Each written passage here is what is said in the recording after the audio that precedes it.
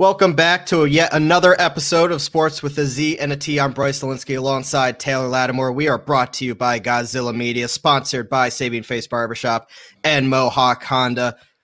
Taylor, this is going to be a safe space for me tonight. I'm not going to try to keep it that way. I was going to say, let's keep it to a safe space. I don't want to throw the computer across the room. I want to get through a 45-minute episode without feeling sadness, depression, anger, anxiety, doubt, any other adjective I can think of, pain, hurt,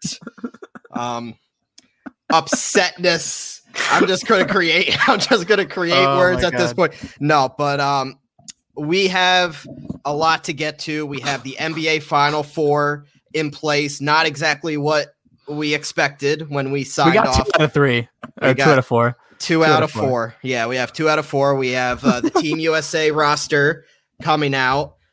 We have a potential college football playoff expansion that we'll get to. We have the MLB foreign substance policy as well that's got put into place.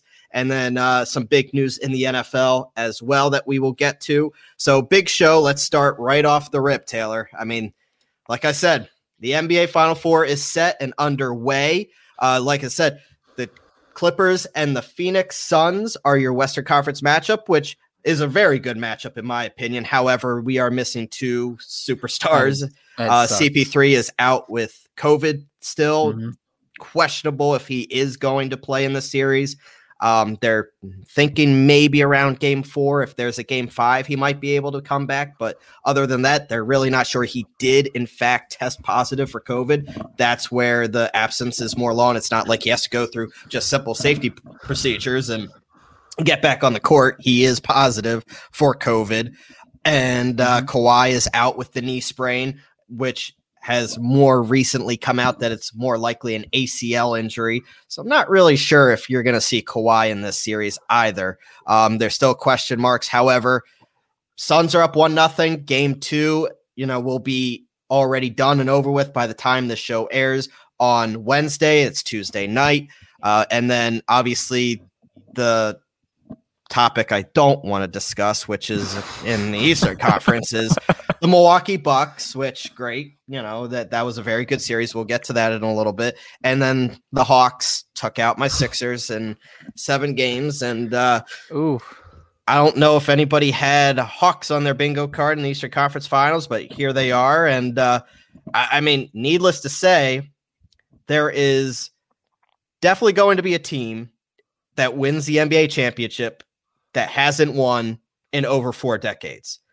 Between the last 4 teams, the last championship was in 1971. So it's going to be a hot minute. And I believe that's the Bucks, right? Yes, it was the Bucks. And the Clippers have never won. Indoor. Clippers have never won. Suns have never won. And the Hawks last won in 1953 when they were the St. Louis Hawks. So, it's been a minute, and these are teams. You had all the fans in the beginning of the year: Lakers, Nets, Sixers, Clippers. No, it's probably not going to end up that. I mean, Clippers might show up in there, but these are all teams that, I mean, if you like fresh blood, you're going to love it. If you like the, classic matchups with the Lakers in there, you want to see LeBron in the finals, or you want to see superstars like Kevin Durant, this is not the postseason for you. No, it's not. But I mean, there's still some star power. I mean, we can't discount these are the stars of the future. And these are the guys we're going to be talking about, like the LeBron Jameses, like the Kevin Durants. It's going to be the Devin Booker. And, Kawhi is already there. And obviously we hope that he gets healthy and he plays. But this is Paul George's game right now on the Western side. And on the East, you have Giannis, who is the future, and he's now. He's one of the best players in the league. And I think he has holes in his game personally, so I wouldn't say that he's the best, even if he were to win the championship, but he's up there. And then Trae Young, who's this young guy who's just coming on the scene. This is his playoff debut. And if he were to somehow get to the finals and win it, I mean, that would be quite the debut. That would be on par with, like Magic when he came out as a rookie and won the championship. And it's it's going to be impressive either way, and it's fun. I think if you're a true NBA fan and you're not just like a casual fan who loves to see, Kevin Durant go up against, LeBron James, Steph Curry, and LeBron James going at it, I think you're excited to see something different. I mean, a couple of years ago, it was Warriors, Cavs, and then Warriors, and then the Raptors, and it was still the Warriors. So this is the first like finals in 10 years that isn't going to feature Steph Curry or LeBron James. I think that was the stat. So which is a wild stat, and like you said, it is new superstars. I mean, we all knew Devin Booker was a superstar for a while. Just sure. You didn't really 71 points. I mean, come on now. He's been absolutely incredible in the postseason this year and really all year. But he has been a name that, I mean, true basketball fan, not true basketball fans, but like the non-casual basketball fans have already known about Booker and know how good he is. But you're starting to see him more on the national stage, obviously, because this is his first taste of the playoffs. The Suns have always been so bad. He started getting that recognition really in the bubble last year and all throughout this year, and he is a rising star. It's a shame that CP3 got removed from that equation for now, but we'll see. Maybe he does come back. And then with the Hawks and Trae Young, I mean, these are two guys with Booker and Young that were just known as shooters, right? They would throw up 30 field goals a game and hope half of them went in, and they, go home with a 30-point statistic. These are guys that have improved defensively. They're not taken off the court when they need a defensive stop, and they've just improved their overall game. And Devin Booker is still only 24, which is hard to believe because it feels like he's been in the league for a very long time. He has, but he's only 24. Trae Young's only 22, who has been an absolute rock star throughout the playoffs. I mean, I can't stand him for the life of me, but respect where respect is due. I mean, you get to the Eastern Conference Finals, you got to give it up for them. So this is definitely a fresh face. Shout out to the local Albany, New York Shen kid, Kevin Herter, for stepping up in Game 7 and crushing my dreams as well. As a Shen kid myself, like it was like, and I was talking to one of my buddies who I went to Shen with, and it was like, it sucks because it's the Sixers. I want to root for Kevin Herter as well, but stop. Like not like not now. Okay. Not against my team. Not now. You already showed up this postseason. Just take Game 7 off. Fake an injury. No. Massive congratulations to Kevin Herter. Look, the Suns were the more interested team, it seemed like. They worked harder. Their star showed up, which can't be said for a certain star on the Sixers side. And I'm not talking about Joel Embiid, who, I mean, did all he could on a torn meniscus. I mean, I love Joel Embiid. Will forever love Joel Embiid, but it's time to surround him with a little more talent, and I'll leave it at that. If you want to hear my rant on the Sixers, tune in to Made for Philly tomorrow on our live Periscope on our Twitter account. That's where the fun will be. It won't be here. I'll leave it at that. I'm disappointed. I'm upset, but the Hawks wanted it more, and they got it. Yeah, I think the Hawks played smarter. They played harder.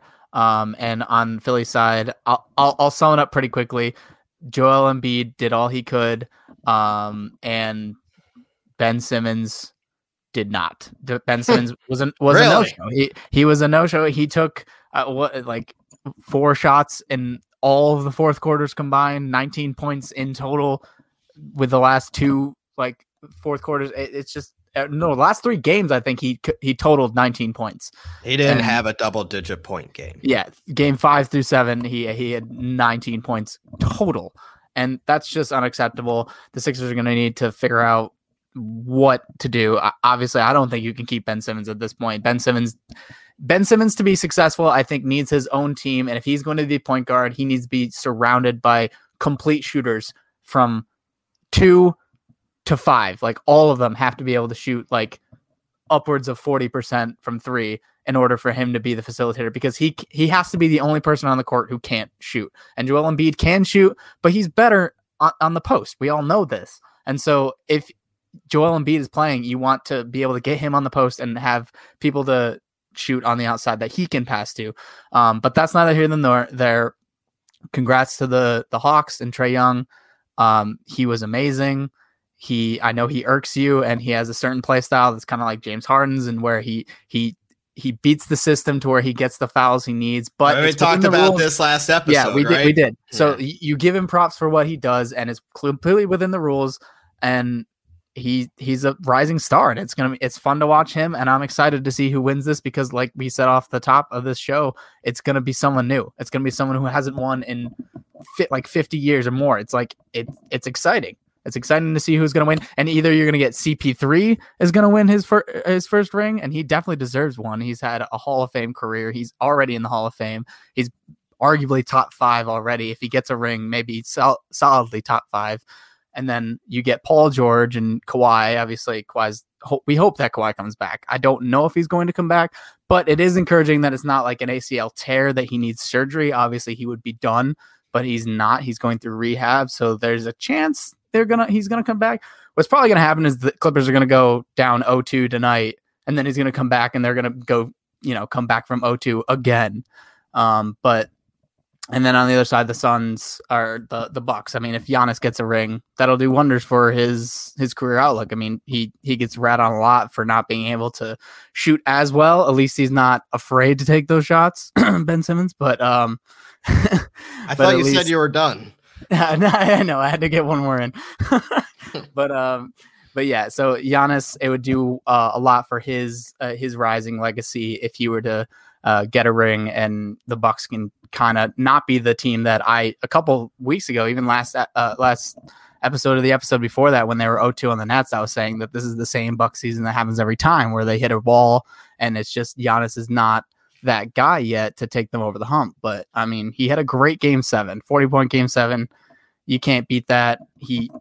Kevin Durant almost did with about an inch of his foot off of the line to make that 3 to win, which would have been incredible. But yeah, it's exciting. I'm excited to see who wins. I don't have a dog in this race really at all, so I'm just here for the ride. I mean, with that being said, I mean, at least for me, and I've been overplaying this pretty much all day. Like, I have so many cons for almost every team at this point. Well, you don't know if CP3 is going to be back. Do they have enough firepower against a team like the Bucks? Well, the Clippers, is Kawhi going to be back? Well, you go look at the Bucks, and can they outshoot, and do they have enough to stick with a very hot Hawks team? And do the Hawks have an answer for Giannis? There's question marks on every single team, and I've been battling with myself trying to figure out who is going to go to the finals. And the sexy pick, everybody wants to, get on the trend of picking the Hawks to beat the Bucks. I was wrong twice on the Hawks already. I mean, I picked them to lose to the Knicks, for crying out loud, and obviously I wasn't going to pick them to beat the Sixers. To beat the Sixers. I'm gonna keep doubting them, man. Like, I mean, if they beat the Bucks, then I don't know what else to say. But I have a hard time seeing them beating the Bucks after the Bucks squeaked by the Nets like that, coming down from 2-0 down. Now I get it; some injuries impacted the remainder of that series, and I'm not so sure the Bucks are in the Eastern Conference Finals if Kyrie doesn't get hurt, and then if Harden doesn't get hurt. However, I think the Bucks have to be my favorite in the East at this point, and then I'm still looking at the Clippers. I like the Suns. I really hope the Suns make it, but I think the Clippers, if Kawhi gets back, which gut feeling says it's going to be after tonight, my gut is that Kawhi shows up for the series when it comes back to LA. I don't know. I think it's Clippers Bucks in the finals, and if that's the case, that's going to be one hell of a series. Yeah. See, so on the East side, you have two teams that are relatively healthy. You have the Bucks and the Hawks, they don't have like an injury to speak of. Bogdanovich's knees acting up. That's a question mark. Yeah, but like Bogdanovich he's important. Don't get me wrong, but he's not like the key to their like success. Not like the other side, like the West side. If Trae Young were injured, it would be a different story. But it's really hard because if the Bucks, they fought hard against the Nets, and I agree with you. If Kyrie doesn't get injured, I don't think that they win. And certainly if Harden were able to come back 100%, and if all three of them were playing, I think it would be, damn near a sweep for the Nets. But I think that's more of an indictment on Giannis and his shortcomings when it comes to shooting the free throws and shooting in general. But if the Bucks can do what they did kind of like towards the end of that series, especially in Game 7. In Game 7, Giannis was still able to put up 40 points because they were putting him in the right situations. They were isoing him on the one side, and literally everyone else was on the other side of the court, and they just let him go to work like in the low post, facing up on Blake Griffin or whoever it was, and he if they could get a switch onto a mismatch, they were going to go for it, and they did. But I think that's the key to victory even against this Hawks team, because there's not a standout defender. I mean, maybe Clint Capella, but he might be a little too slow to put on Giannis, and John Collins is good, but he might not be strong enough to put on Giannis. And so I think if they put him in the right situations, the Bucks and Budenholzer, I think that the Bucks will win this series. But then again, I'm like you. We picked against the Hawks twice now, and twice we've been wrong. So it's like, at what point are we going to be right, or are we just going to continue being wrong and Trae Young's going to put it up? And that's just it. Like, if the Hawks beat the Bucks, like, I don't know if I'm picking them to beat the Suns or the Clippers. So like, I know. I look, they keep proving us wrong. Like, look, I mean, Cinderella is good for a good stretch, and yeah, they're playing hot, but I don't think they're NBA championship caliber. I'm gonna say that, but look, they're the hot hand right now. I think it's fair to say that like Trae Young, I don't think he's ready to be that guy. I mean, he's shown to be that guy through 2 series, but it's only gonna get harder the farther you go, and it's his first playoff season. First postseason run. I don't think it's unfair to say that I think that he needs to get a couple in him before he gets the experience up to be able to do it. But who knows? I mean, maybe they just keep doing what they're doing. And then on the West side, it's so tough because it all hinges upon, Kawhi returning and CP3 returning. If the Clippers can get a win tonight, I think it'll go a huge way for them in this series. I don't think no one has come back from down 2-0 in one series twice. They already did that.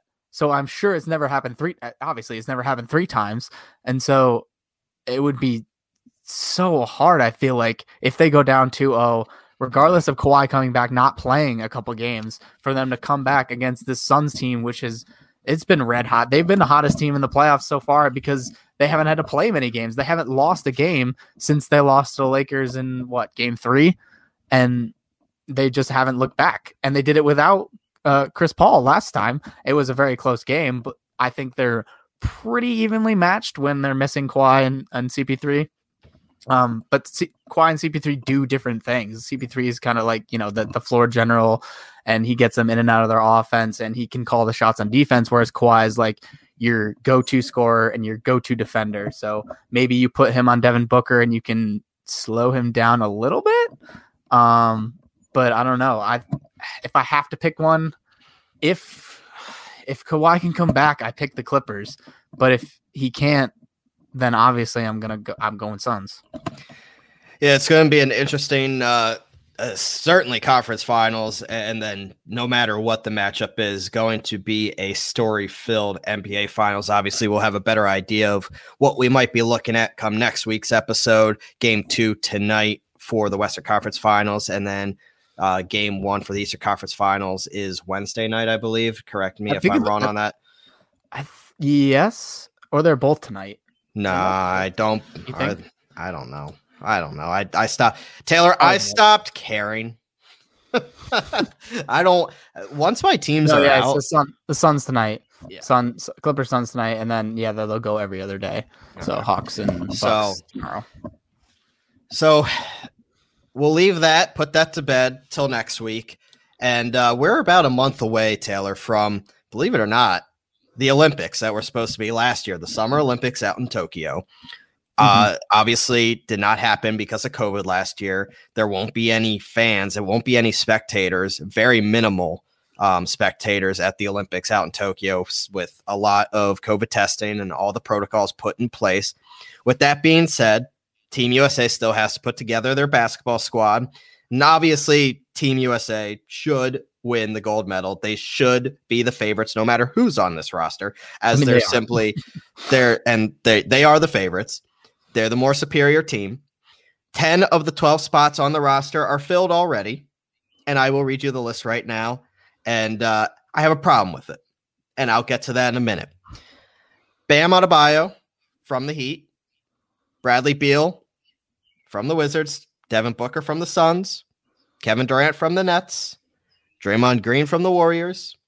Damian Lillard from the Trailblazers. Kevin Love from the Cavs. Chris Middleton from the Bucks. And Jason Tatum from the Celtics, and James Harden from the Brooklyn Nets. Look, either way you slice it, I mean, it's an absolutely stacked lineup. And all 12 are filled. It's Brook Lopez and did they announce the final 12? Drew Holiday, Drew Holiday, and Brook Lopez.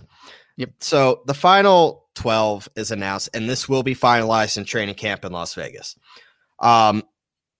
I have a problem with James Harden being on this team. And if you're a Nets fan, you should too.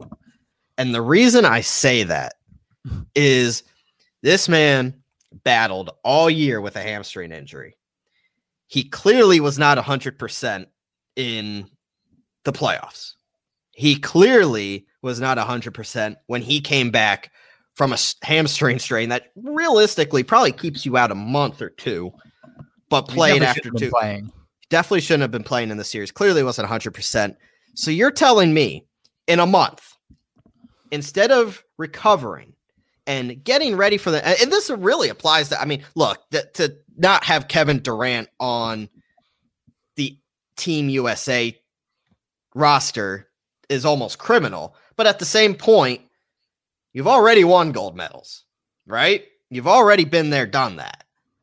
You said after you lost to the Bucks that you're going to spend this summer getting healthy, recovering, and doing what it takes to gear back and go get this thing out in 2021, 2022. But yet you're healthy enough to go play in the Olympics and risk your health for that. Look, if I'm a Nets fan, I'm saying, what could possibly go wrong? Oh, absolutely everything. I mean, I definitely see your point. It is a risk, but the flip side, I'll play devil's advocate for James Harden and the Nets and Nets fans. Maybe he wants more reps with Kevin Durant because they've only played what is it now? 11 games together. So maybe he's just trying to get more reps in with his guy. Kevin Durant. You can get reps in at your local gym and not get hurt in a stretch of Olympic Games where the gold medal is on the line. Let Team USA win. Look, I understand it. A lot of people's dream, and if you get the opportunity, absolutely go and get a gold medal. But let's not be Carmelo Anthony here and think we're successful at things because we have a bunch of gold medals. You want to win an NBA championship. Gaz is going to be listening to this, and he's not going to like that. He's not going to like that at all. But do you see my point? No, less than a week ago, not even a week, 2 days ago, you sat on that podium and said your goal is to get healthy and be ready to go get an NBA championship in 2022. 2 days later, I mean, your hamstring hasn't fully recovered. It might not even be fully recovered in a month, and you're already committing to Team USA? Come on, man. All right. I'll give you another point that kind of plays. You're trying. I give you credit. You're really trying, but no, I've got these points. I mean, so also you look at it this way. This team is absolutely stacked. Is there any team that you can think of off the top of your head, maybe the Slovenian team, if Luka's playing for them, is going to put up any trouble with this team? Spain is supposed to be very strong once again this year, but I mean, They Argentina usually puts up a decent squad too. Why isn't a guy like Zion Williamson on this roster? That's the type of player that should be on Team USA at this point. I don't want James Harden, if I'm a Nets fan, with his broken hamstrings, to go out to Tokyo and do God knows what. I mean, he'll be searching all the nightclubs in Tokyo. I mean, that's definitely a part of why James Harden probably wants. Yeah, I was about to say wants to explore. Wants to explore this. And then the Olympic Village, I hear, gets a little frisky. Serbia for Serbia. I mean, they have it regardless. I mean, they don't even need the superstars of the NBA. They have enough to win the gold medal. That's not the conversation. Serbia's Jokic isn't playing for Serbia, so they're pretty much gone. Exactly. And they were the silver medalists back in 2016. They're going to have a harder road to even qualify. Spain, like I said, figures to be a threat. It's Slovenia. I'm not sure if Luka is playing for that. I haven't heard that Luka is. Like, look, we're still a month away, but a lot of the win, but they put up a fight at least. Like Luka is an offense onto himself, no matter who is out there.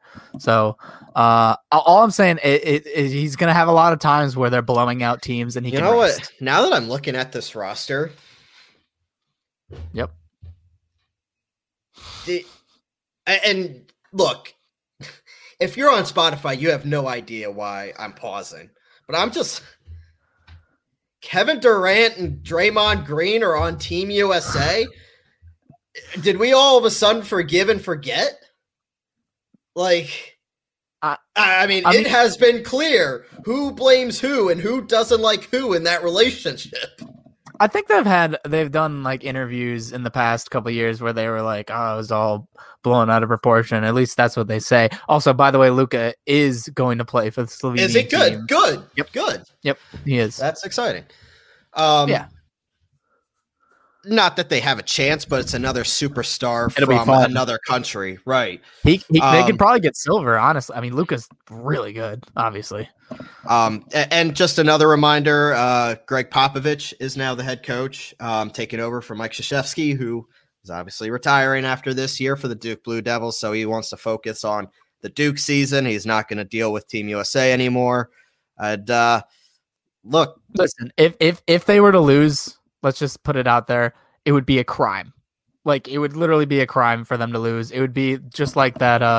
The Dream Team 2.0, or it was. I remember 2003 or whatever. Allen Iverson was on it. Jason Kidd was on. LeBron was on. I mean, it was just. They should have won, and they didn't. But this team, Kobe was on it. Yeah. And then they had the Redeem team after that, where they won the next Olympics. I remember. But this team should win. I mean, it's an absolutely stacked team. Like, it's hard to believe. I mean, we're sitting here recording July 20 or June 22nd, and then July 23rd, the Olympics start. So I'm literally a month away when this show airs. So. I mean, it's exciting. I'm not huge on the Olympics. I got to be honest with you. I don't really watch them that much. If they're on when I'm browsing, I'll watch, but I don't go out of my way to really watch. They're going to be doing most of their stuff while we're like asleep. So it's hard to watch them. But also I agree with you. When Michael Phelps was doing his thing, like I was watching that. I remember that as a kid. Absolutely. Like I would tune in to see every single race of his. The women's soccer team, you watch that. And then I remember watching the men's soccer team when they made that run a couple years ago. Some women's gymnastics, Simone Biles. She's Simone Biles, the greatest of all time. So yeah, I'll watch a little of that. But other than that, and like Usain Bolt when he was running, I was watching those because that was must see, TV world breaking sprinter, fastest man to ever walk the earth kind of thing.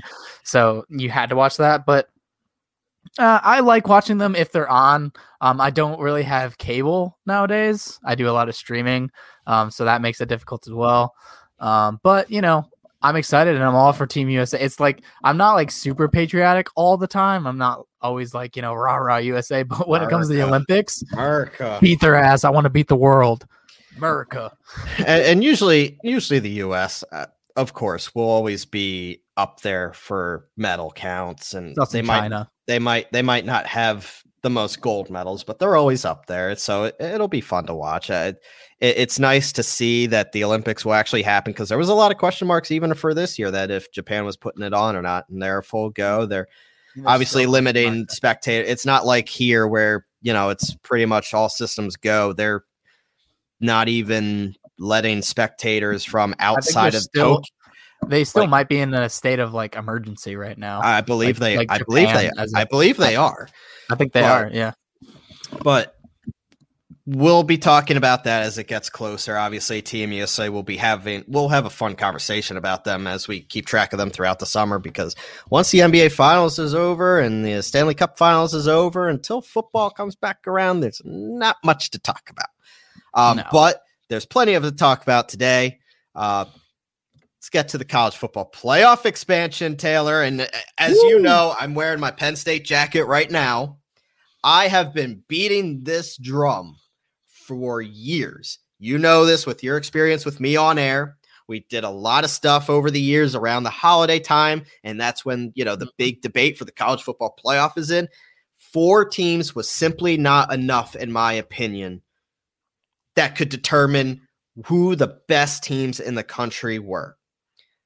I was up for 8, but I'm definitely up for 12 as well, because you cannot get it wrong. And this is where I'm looking at it with the 12-team format, and this will all be finalized this summer, most likely. There's a lot of steam going into this. There's a lot of details that they have to hash out, but 11 presidents and chancellors have the ultimate authority to approve this summer, and I could not be more than excited, because you have the guaranteed Power 5 conference champions.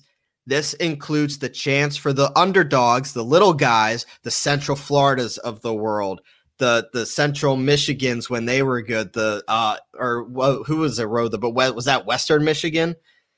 Row the boat.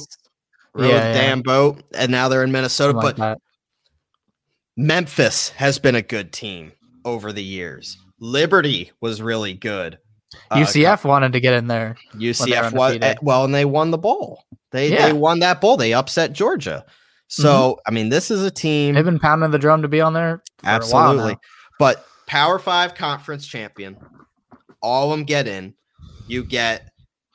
The little guys, the MAC can probably have a say if they can have a representation there. I'm looking at, multiple Big Ten teams, multiple SEC teams, maybe a second Big 12 team, maybe a second ACC team. Obviously I'm all for it, because this gives Penn State a hell of a lot better of a chance, but then you can definitely say you included the best college football teams in the country. Because if you've looked at the past rankings, whether it be Penn State missing out, whether it be the discussion of strength of schedule, who played better non-conference games, who beat who by more points, well, did this true road game matter more than this true road game? How much does their conference championship weigh over their conference championship? It was a nightmare. It was an absolute nightmare, and I think this is fantastic for college football. Yeah, you can never have more, or you can never go wrong with more teams being in the playoff. It's just gonna make the fans more happy. It makes me, as I don't root for a particular college football team. I really don't. I just enjoy the whole sport of it, especially when it comes to the playoff, because obviously that's the most exciting time of the year. And so, 12 teams, give me it. I'll eat it up. Tournament style, let's go. Yeah, I'm all for it. So a little background. The playoff, so when the college football playoff was established, they signed a 12-year deal. They're in year 8 of that deal. So that runs through 2025. The committee has reiterated that it won't change. Like if they approve it this summer, it's not going to change this year. and it probably won't change for 2022 either. The goal is really to get it for 2023. But really, I mean, this isn't, and some of the traditionalists say, well, all they want is money. Obviously, it will bring in more money. But it also brings in more of a discussion and brings in more of that tournament atmosphere. Like, look, football's a different sport. I get it. But you look at, the NFL. How many teams are it? I mean, it was 12 for the longest time. Now it's 14. But you bring so many more universities, more players, more revenue. It can't be anything but bad. Now, look, the negative side of it, and I do get it, is are you saturating the playing field a little bit with 12 teams? Like, are there going to be teams that have no business being considered the national champion? I will tell you right now, yes. Yeah, you probably will. But if you're a true national champion, 1, 2, 3, 4, 5 are going to beat 12, 11, 10, 9. Right. I mean, that's kind of how it's going. And look, it's not going to be as simple as that. There's going to be matchups and there's going to be certain format, but you get the idea. Personally, this solves the problem of, say you have, and I'm just going to use Penn State just as an example. Say you have a 1-loss Penn State team and a 1-loss Ohio State team. Penn State lost to Ohio State. Ohio State goes to the Big Ten championship game and then wins. But Penn State's only loss is to Ohio State, but they couldn't go to the Big Ten championship because they didn't have the tiebreaker. Penn State still has every right to be in that conference tournament or the playoff tournament. And the same thing goes, say, Oklahoma and Texas are, they beat each other up and Oklahoma wins the regular season game, but then Texas beats them. Not that Texas is relevant. They absolutely are brutal, but just a hypothetical. But say Texas beats Oklahoma in the Big 12 championship. Mm-hmm. They're clearly two of the best teams in the country, but they beat each other, and Oklahoma should not be hurt because they happen to lose to them in the Big 12 championship. But they beat Texas already. You see what I'm saying? So this opens that door that'll make it a little easier for the committee to say, okay, these two. The conversation is going to be more about the little guy. Yeah, which is what you want, I would say, especially because a lot of the complaint about the 4 is that other conferences, other teams have been underrepresented because it's usually at least one. I mean, it's always one, if not 2 SEC teams, and then Ohio State usually, and some other team that gets in there like a Notre Dame or an Oklahoma. But there will be obviously the 13th team is gonna be pissed that they didn't make it, and there's gonna be an argument about it. Maybe it won't be as intense as, say, the team that gets the 5 and is just outside, because I mean you had 12 chances to get in, so it's like, come on now, if you don't make it down there, then like what complaint do you really have? But I will never forgive the college football committee for taking Penn State out of the college football playoff my senior year, the year they won the Big Ten championship. They had 2 losses. They beat Ohio State, went to the Big Ten championship, beat Wisconsin, another borderline college football playoff team. They put Ohio State in, and they put a 2-loss Pac-12 champion Washington in over Penn State. Penn State was 5th that year, went to the Rose Bowl. Great game against USC, but I will never forgive the college football committee for that, because there is no way you could tell me that Penn State on an 8-game win streak, including the Big Ten championship, didn't have any business being in that college football playoff when Washington gets shut out by Clemson their first game in. That absolutely no way. No, yeah, you're absolutely right in that it will hopefully smooth out a lot of these types of wrinkles. The 13th team that doesn't make it, they have a right to their 12th seed, but they're not. I mean, realistically, I don't think that they're going to assume that they're going to win. And honestly, this whole thing might be a wash anyway, because, if Alabama's the number 1 seed, I'm sure they're probably still the best team in the country, and they're just going to run through everyone anyway. But yeah, exactly. It like the Alabamas, the Clemsons, even the Ohio State, sometimes when they're actually legitimately like one of the best teams in the country, they're going to run through this tournament, and it's going to be the same champion you would have had with 4, probably. But at least you're giving a shot to these other teams, and it brings in more revenue. It brings in more notoriety for players, especially with everything going on in college football right now with the likeness and everything. And like, now you're getting to actually make money. It's going to be better for the players as a whole to get more notoriety on a playoff stage. And hey, if a Cinderella can come out of one of these, it'd be fantastic. It'd be so fun to watch an underdog team from 8, 9, 10 actually be like, hey, we're actually the best team in the country. We just don't get enough exposure, and we lost one game because of a bad break on the ball a couple times or so, A little March Madness flavor to the college football playoff. What I mean. If we could get that, that'd be amazing. It would be absolutely perfect. However, we're talking March, we're talking college football playoff, but how about let's talk about summer, right? Summer is typically that time of year you trade in your vehicle. I mean, so when you look at Mohawk Honda, you've traded in your vehicle. Now what? If you go to another dealer, they want you to trade in right now. And there's a shortage of inventory everywhere in the market because of COVID. So you trade it in, you get the money in your hands. Now what? They don't really have anything for you to buy. So at Mohawk Honda, not only do they give you top dollar for your trade-in, they also have acres and acres of inventory. And I mean, it's absolutely incredible how many cars they have for you to choose from. They have the largest inventory of vehicles in the entire capital region. And that means you can choose the one that's really right for you. I know I have a Honda Civic. I love it. I got it from Mohawk Honda. I still ride it to this day. It is absolutely a dream car to have. So sure, some other dealers want to talk to you about their values, but Mohawk Honda would really rather show you theirs by showing you with the cars that they have, value and selection, more importantly, the value and how you're treated at Mohawk Honda.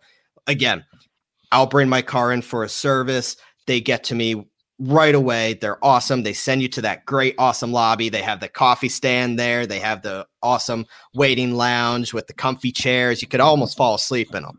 They treat you like you're a king there, king or queen, whichever you prefer.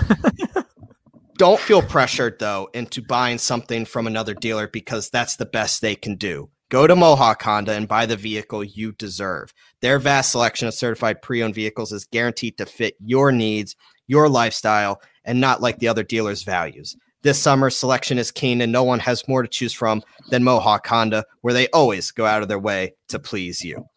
That they do. Well put, Taylor Lattimore. They go out of their way.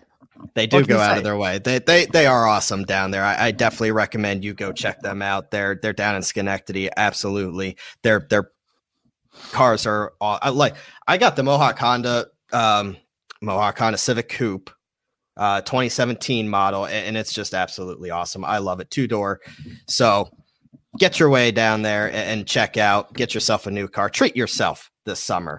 Treat yourself. Treat yourself. Summer.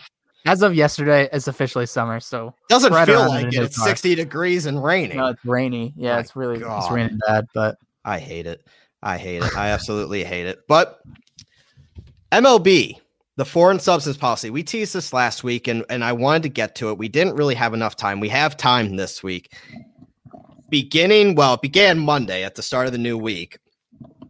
The new foreign substance policy is now in place where pitchers will be ejected and suspended for using illegal foreign substances to doctor baseballs as MLB ramps up its enforcement of an area that has been the talk of baseball in recent weeks, right? I mean, the ticky-tack stuff, the spider tack on the ball. We all saw Garrett Cole's comments or lack of comments when asked about spider tack, I should say.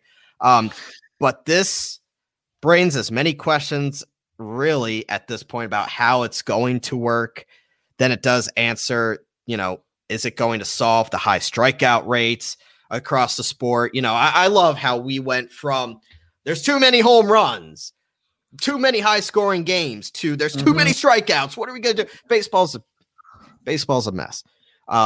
Really, how are umpires going to go about conducting examinations of pitchers during games? I mean, we've seen Some of them, players are already getting frustrated with it. And what happens if a player's caught? How differently do pitchers and hitters feel about the steps being taken? How much of an impact will this have on the product we see on the field? Now, we all talk about we want to speed up the game, right? We all want to talk about how the game needs to be shortened. Well, if you're going to examine, a ball and investigate if, a pitcher's doing stuff to a ball, that's only going to add more time, right? Mm-hmm. Pitchers. So let's get down to what's actually going to happen. Pitchers will be inspected after innings or when they come out of games. If they're doing something suspicious during an at-bat, they can be checked between batters as well. Their hat, glove, belt, that will all be looked at, while the rest of the uniform is also in play if umpires deem it necessary. It's already reading this is ridiculous. This is right out of the MLB PR thing, by the way. Yep. The one post-examination exception is for closers. They'll be inspected before they pitch to avoid awkward walk-off moments. Umpires will be on the lookout for anything that feels or looks slick or sticky. So what happens if someone is caught with a substance? They'll immediately be ejected, and they'll be suspended for 10 days with pay, though. You can get your pay. Mm-hmm. The team here's the trick, though. So not only is the team without the player for 10 days, but unlike where if a player goes on the IL, you always see, they call up whoever. You can't replace that player on the roster. So if you lose a pitcher, you're down a man in the bullpen, or maybe you're starting rotation for 10 days. So I don't know if that's going to deter it. I don't know if this is really going to impact the game this year, or it's just another tactic by Major League Baseball to make it seem like they're doing something important to make the game better, which over the past couple years, they've done nothing but make this product worse to watch. Well, like you said earlier, it's a weird balancing act that they're trying to do, where it's like, oh yeah, like we're hitting too many home runs, we got to do something about it. Oh, this year it's too many strikeouts, too many no-nos, the pitchers have an advantage. Let's move the mound back or whatever. At least they're doing something, and this is a good way to start, I would think. If we'll eventually see, maybe towards the end of this year, or if it continues on into next year, that the pitching numbers will come down to earth, as it were. But I thought that it was really fitting and funny that, who the first pitcher who actually got tested was? Who? DeGrom. Shocker. Yeah, he was cheating. It wasn't anything more than just a scheduling thing where like they were just maybe the first ones to play on Monday or whatever, and he would happen to be the starter, but he was the first one checked, and obviously because the man is pitching out of his mind, they wanted to see ERA is down to 0.50. Yeah, no, right before they checked him, and then he proceeded to throw 5 shutout innings with like 1 hit and 2 walks. DeGrom ain't right though. That something's going on with that shoulder. Oh no, I mean he's in and out. To believe that something ain't right. It's a ticking time bomb on DeGrom. It sucks to see, even as a Phillies fan. Like he has been so dominant, so fun to watch. Something ain't right, and the Mets aren't being too forthcoming about it. And I don't know if they're being fair to DeGrom. Look, I know DeGrom has a lot to say because it's DeGrom, but at what point do you have to protect the player from themselves and kind of intervene? And clearly something's not right. Jacob DeGrom does not go 5 innings. Jacob DeGrom goes 9. Like something is not right. That's true. And I mean, yeah, it's hard because obviously DeGrom wants to be out there, and obviously he's teetering on the point where he's well enough to pitch, or well enough that he can convince the doctors that he can pitch. But like you said, I do think it's kind of a ticking time bomb where at what point do you want to like shut him down for at least more than a couple weeks? The Mets can't afford it. They already have so many injuries. You have the Phillies are 4 back, the Braves are 5 back, Washington's 5 back, and even the Marlins are 8 back. So you don't have any team. They're the only division that doesn't have a team that's 10 games or more out. They don't have a double-digit team games back. So that entire division theoretically is still in it. The problem is what do you do if you push him too hard? You get to the playoffs, sure, and then you don't have him. Then what are you going to do? You have no chance. Well, no, the Mets without DeGrom, the Mets don't have enough pitching wise to survive. DeGrom has been a huge reason to why they're so successful. But so they're walking this tightrope, and it's just it's working out for them now.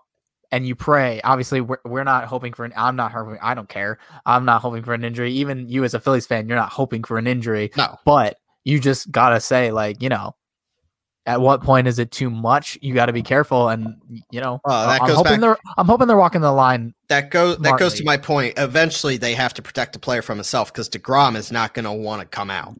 Obviously, DeGrom will want to pitch 9 innings every single time out. But back to this rule. Yeah, let's go back. We digress. The suddenness of the implementation of this rule is still jarring to me. This could have been handled so much more smoothly, whether it was waiting until the following offseason, right? Allow pitchers to adequately adjust to throwing the baseball and say spring training instead of going on them cold turkey and be like, oh, we changed the ball. Oh, you can't use this. Because let's be honest, they were using it, but it was universal. So like, it is what it is. But to adjust how pitchers have to throw the baseball without a warning about an upcoming crackdown before last off season, like there was no warning that they were collecting data to see if this was going to be a thing. It's been like 2 weeks, and the league, right? And they were just like, and the league has doing this. The league has known for years that this was a problem. That how long have we seen pitchers their hat? You look at a Yankees blue cap and it's brown. That's not supposed to be that color. You look at Yadier Molina when he caught that foul tip off the chest protector and it stuck to him. That wasn't because it was Velcro. Okay, there was a lot of sticky stuff on that ball. So giggity.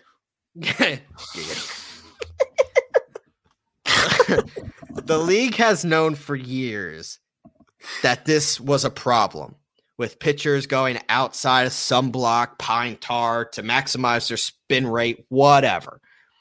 So why not push this sooner so that the players had months to adjust rather than just go cold turkey, like I said, in the middle of a season? It just doesn't make sense. But again, nothing baseball has done for the past 5 years has made sense. None of it. Yeah, no. And you bring up a good point of how sudden it was in comparison to other leagues where like the NFL or like the NBA with this anti, the shooting motion not being weird and janky when you're going up for shots.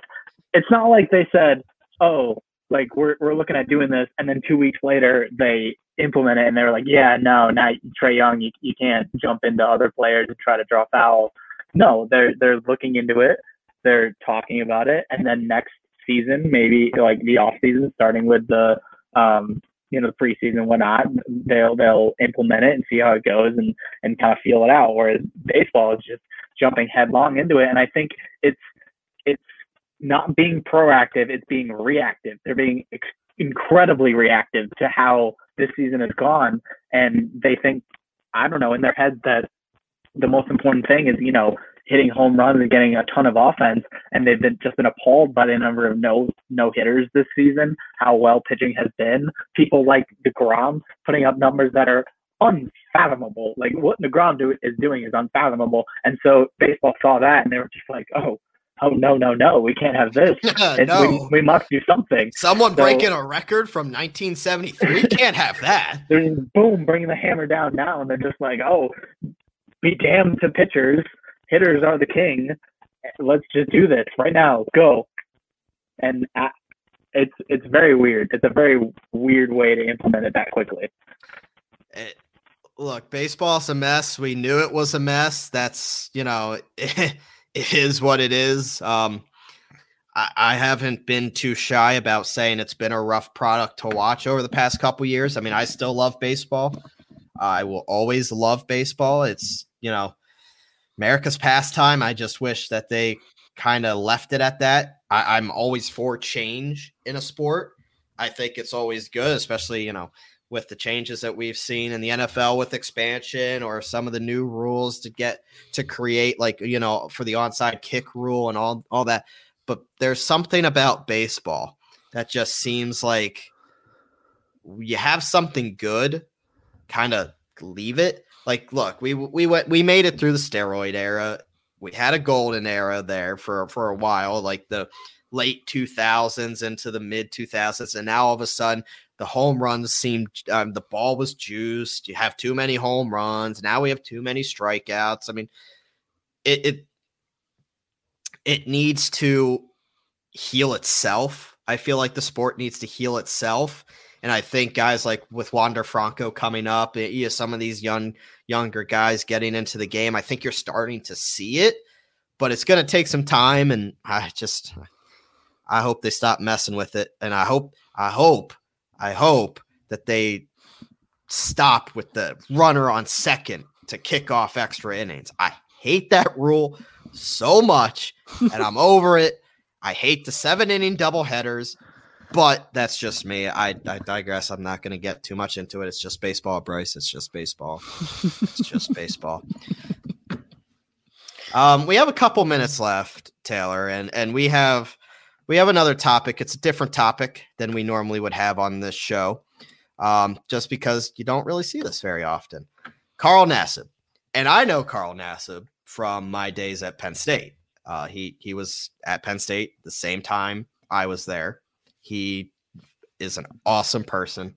Taylor, I'm going to let you take the bull by the horns on this topic. I just want to say that Carl Nassib is he's leading the charge for a wave to hit the NFL. Yeah, so Carl Nassib came out yesterday, or was it? Yes, I think Monday. It was Monday. Yep, Monday. Yeah. Yes. Yeah. So Monday. Yeah. So he came out as gay, the first active player, or the only active player as of right now in the NFL, and really, I think in all major sports to come out as gay, and it's huge. And many people may not know that I am gay. I have a boyfriend, and I think that him coming out and being able to in the world that we're in today is just really cool that he's like able to do that and feel comfortable enough to do that. And I think that it's important, especially, it's Pride Month, and it's cool that he's able to come out, and I hope that it inspires others to do so. 'Cause you got to look at it. There's like, just in the NFL, there's like 1,000 players, if you include all the active rosters and all the other practice squad members. And then you got the NBA and the NHL and all these other players. And I can almost guarantee you that Carl Nassib is not the only non-straight person, player out there. And it just might be that a lot of them are afraid to come out publicly. And I'm not pressuring them, any of them, to do so, because obviously coming out is its own thing. It's personal for every person. But it's cool that he is, and I hope that it can inspire others to not only come out to their friends, their family, and be comfortable to do so, but others to join sports. Like gays aren't not allowed to be in sports, and like it's a stereotype that like gays aren't supposed to like sports, or non-straight people don't play sports or whatever. But like, here he is, he's an NFL player, and so what? It doesn't mean anything. He can be an NFL player and still be gay. I can be gay and talk about sports, and I love sports. So it's cool to like break through the stereotype. And that's just it. If you didn't say what you just said right now, nobody would have no idea. Nobody would have had any idea that you were gay. And yet there's nothing wrong with it. Love who you love. Oh, really? I can't love Ben Simmons right now. Okay. I know that's the reference. You can blast him to the damn moon. But Nassib, he's and I feel weird saying him by his last name. I know him as Carl. When I was at Penn State, I covered, my senior year really was with the football team, whether that was Trace McSorley, Saquon Barkley.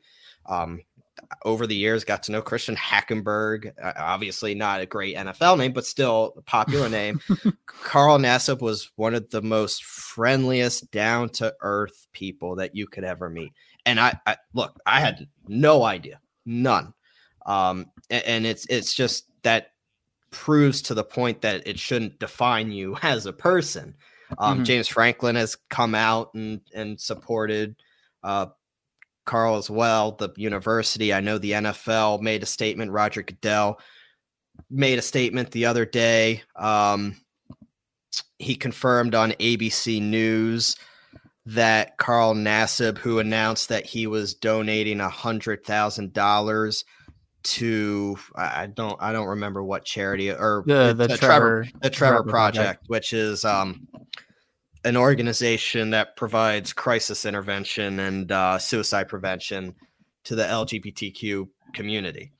So the NFL matched that. And then what's really cool is Fanatics, who obviously is the partner who sells all the NFL jerseys. Carl Nassib is the highest selling jersey in the last 24 hours. He is number one in the National Football League, topping the charts. His Las Vegas Raiders defensive end jersey is the top seller across the entire NFL.